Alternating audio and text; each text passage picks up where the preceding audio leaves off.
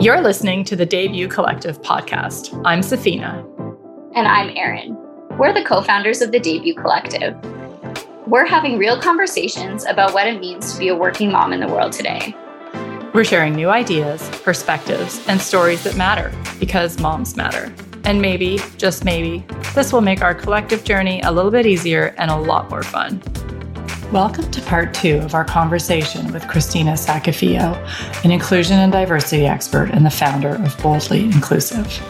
At Boldly, Christina works with clients who want to take the next step beyond diverse representation to create innovative and inclusive spaces that meaningfully embrace diverse experiences and build effective and resilient organizations.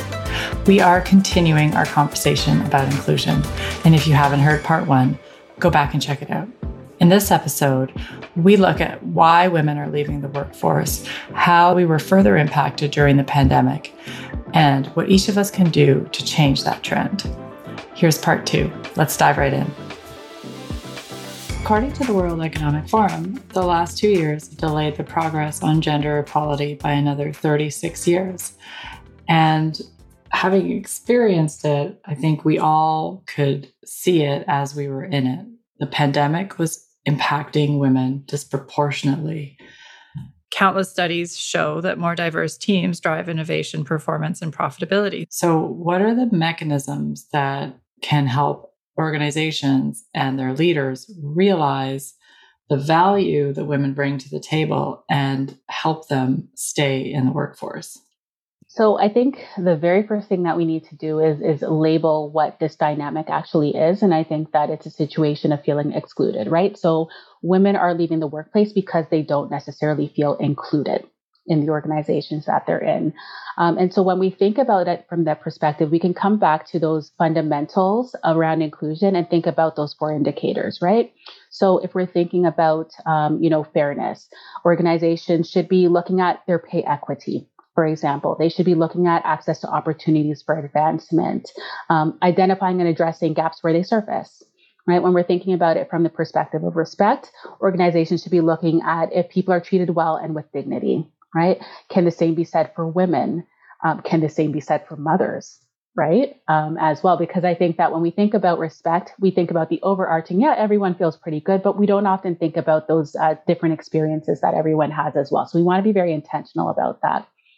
So when we think about it and we break it down, going on and so forth, when we think about belonging, thinking about feeling safe and welcomed, valued, feeling seen and heard, and those different pieces, right? All of that, I think if we think about that very carefully, we can start to come up with ideas that touch on those 4 indicators of inclusion, right? And allow us to, do so in ways that are sustainable and are lasting and will show women that they truly and meaningfully do belong and are and should be or should feel included within their organizations. I think that there's a bigger picture, though, even beyond that. I think before we even start to think about those pieces, I think there's something to be said about organizations making a very clear commitment to inclusion and voicing that commitment as well. Because I think that if we are clear about our value, right, we can then hold our teams accountable to these standards, right? And if we're able to do that, we can then ensure that women have those positive experiences where they can feel that they belong here. Otherwise, the challenge is that they're going to continue to leave, right? So we want to be really thoughtful about how do we, touch on those different indicators and ensure that, women do feel meaningfully included, but also that the organization is following through as well. And so much about that sounds like it involves education on so many different levels throughout the organization. Yeah, absolutely. It does. I think even as we think about education, I think we're starting to think about that a little bit differently too. I know with us at Boldly Inclusive, the shift has been more towards, a quote unquote, so what and what approach to training, right? So we provide those basic building blocks, right? Those foundational pieces to establish a shared understanding of what we're trying to achieve and what we're talking about. But now we want to think about what does this look like in terms of your work? When we think about in the context of your organization, how do these things show up? What is your specific role as an ally? right? And addressing, and resolving these different issues as well. So it's a very different conversation we're having around learning. It's about best practices, but also kind of the day-to-day pieces of the work, and also supplemented by coaching as well. It's this so what and what. I think that's a powerful distinction to make. And I guess to that end, what about allyship? Who besides women and mother themselves can help shift the landscape so that we can create a more equitable future? And what makes a good ally? Mm-hmm. So I think first things first is that we need to make sure that men are involved in this conversation, right? That they're engaged. I think that it can be challenging sometimes because obviously they don't have the lived experience in the same way that women do. But it's very crucial for us to build both that awareness and that empathy. And when I say empathy, what I'm thinking about is a little bit more than just the perspective taking piece, and a little bit more than the emotional connection. What we want to think about is being moved to action as well. Right. So when we consider that really basic role of the ally, then what we want to see is we want to see somebody who is working to use their power and their privilege, right, to address disparities, to address discrimination faced by different, marginalized communities. And I think when we think about what makes a good ally, then just to kind of break that down a little further, what we're thinking about is action and change, right? A commitment to action and change, but we're also thinking about it in terms of sharing our power, right? So that work cannot be done without power and privilege. We're also thinking about it in terms of that learning and unlearning around the things that we take for granted and how they impact different people differently as well. What we want to think about in terms of allyship essentially is doing the work, right?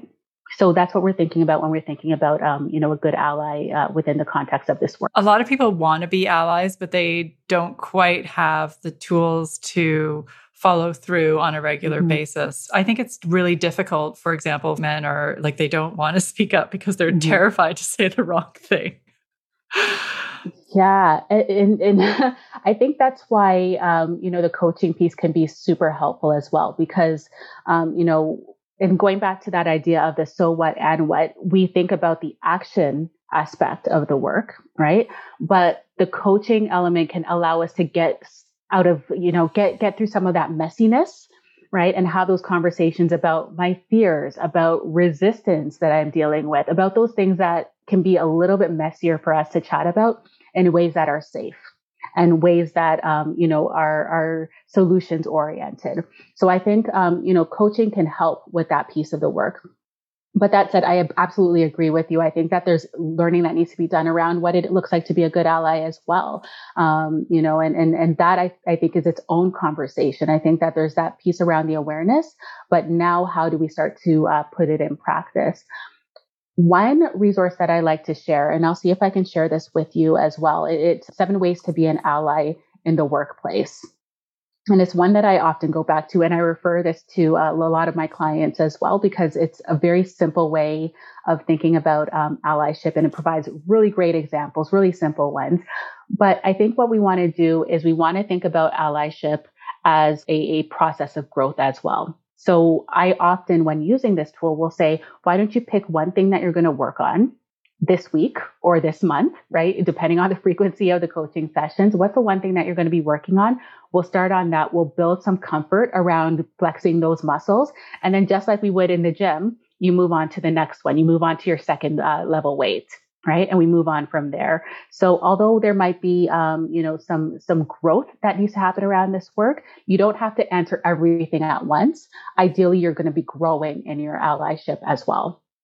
Oh, that makes so much sense. I love the analogy to the gym and just kind of flexing and building those muscles as we go, because we can't expect change to come overnight. For sure. We shared a lot of stats that paint a pretty negative picture of how women today are feeling about the workplace. But at the Debut Co., we are very hopeful for a brighter future. So Christina, tell us what you think is going to help move the needle on women feeling included and part of the workforce, and what kind of best practices, new ways of working and thinking are going to make a difference. Mm-hmm. So there's four things that come to mind for me as we think about the way forward and in terms of hopeful practices that we want to take moving forward. One of them is something that I think is familiar to a lot of us at this point. It's HR practices, right? So definitely not new, but I think the pandemic has allowed us to think a little bit differently about, the ways of working. We're thinking a little bit differently about flex work.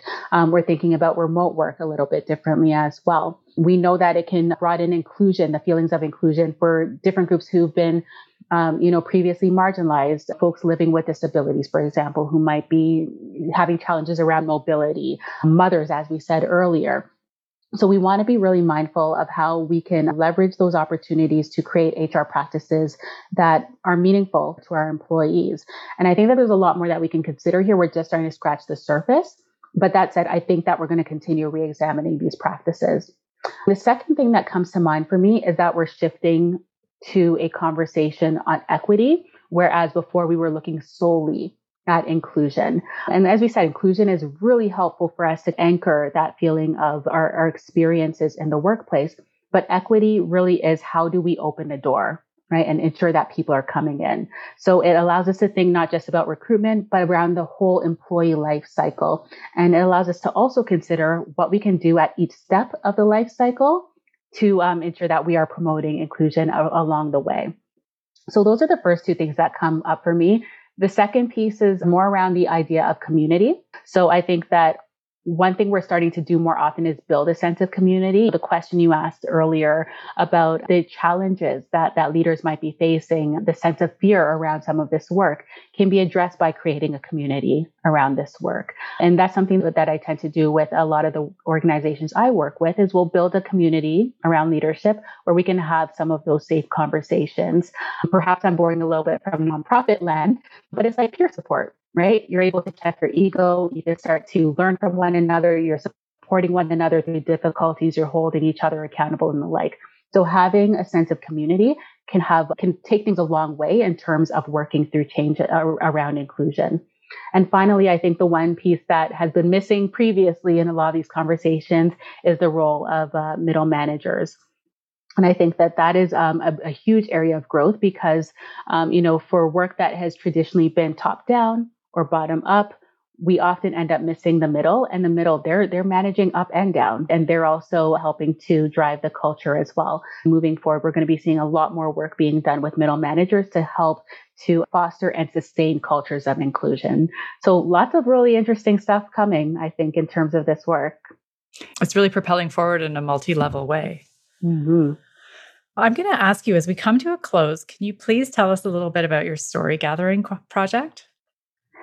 Yes. So something we're very excited about. What we're doing is we're conducting story interviews with Black women across Canada. Primarily what we've heard is that there's a lack of Black women in leadership roles, and intersectionality seems to be a stumbling block for a lot of folks. People get it in theory, as we said, but they don't quite always understand how it impacts workplace experiences and opportunities. So the goal of this work through gathering these stories is to understand and illustrate what intersectionality looks like from these perspectives and uncover trends and barriers that we can start to identify and work on. But the second is also to think about what the critical factors are that are essential for Black women to thrive in workplaces. So what are some of the promising practices that we're starting to see that we can start to share with others? If we were to create a secret sauce, what would be in that sauce? So we really want to start unpacking what these experiences look like, what works, so that we can start to replicate those successes as well. So we're very much looking forward to what comes out of this work. So Christina, tell us, what is the best way for people to connect with you? Yeah, so you can reach me online by checking out our website, boldlyinclusive.co instead of .com.co. You can reach me by email directly at Christina@boldlyinclusive.co or at LinkedIn at Christina Sackeyfio. I make guest appearances on Twitter. I'm not always there, but you can also catch me at Be Even Bolder on Twitter as well. Thank you so much, Christina. I learned a lot throughout this conversation. It just goes to show that the learning is never done. So I really appreciate how you shared your insights in such a digestible and relatable way. So thank you so much. Oh, you're very welcome. It's my pleasure. Yeah, thank you so much for joining us today, Christina, and helping our listeners get curious about why inclusion matters to each of us as individuals, organizations, and as a society. Thank you so much.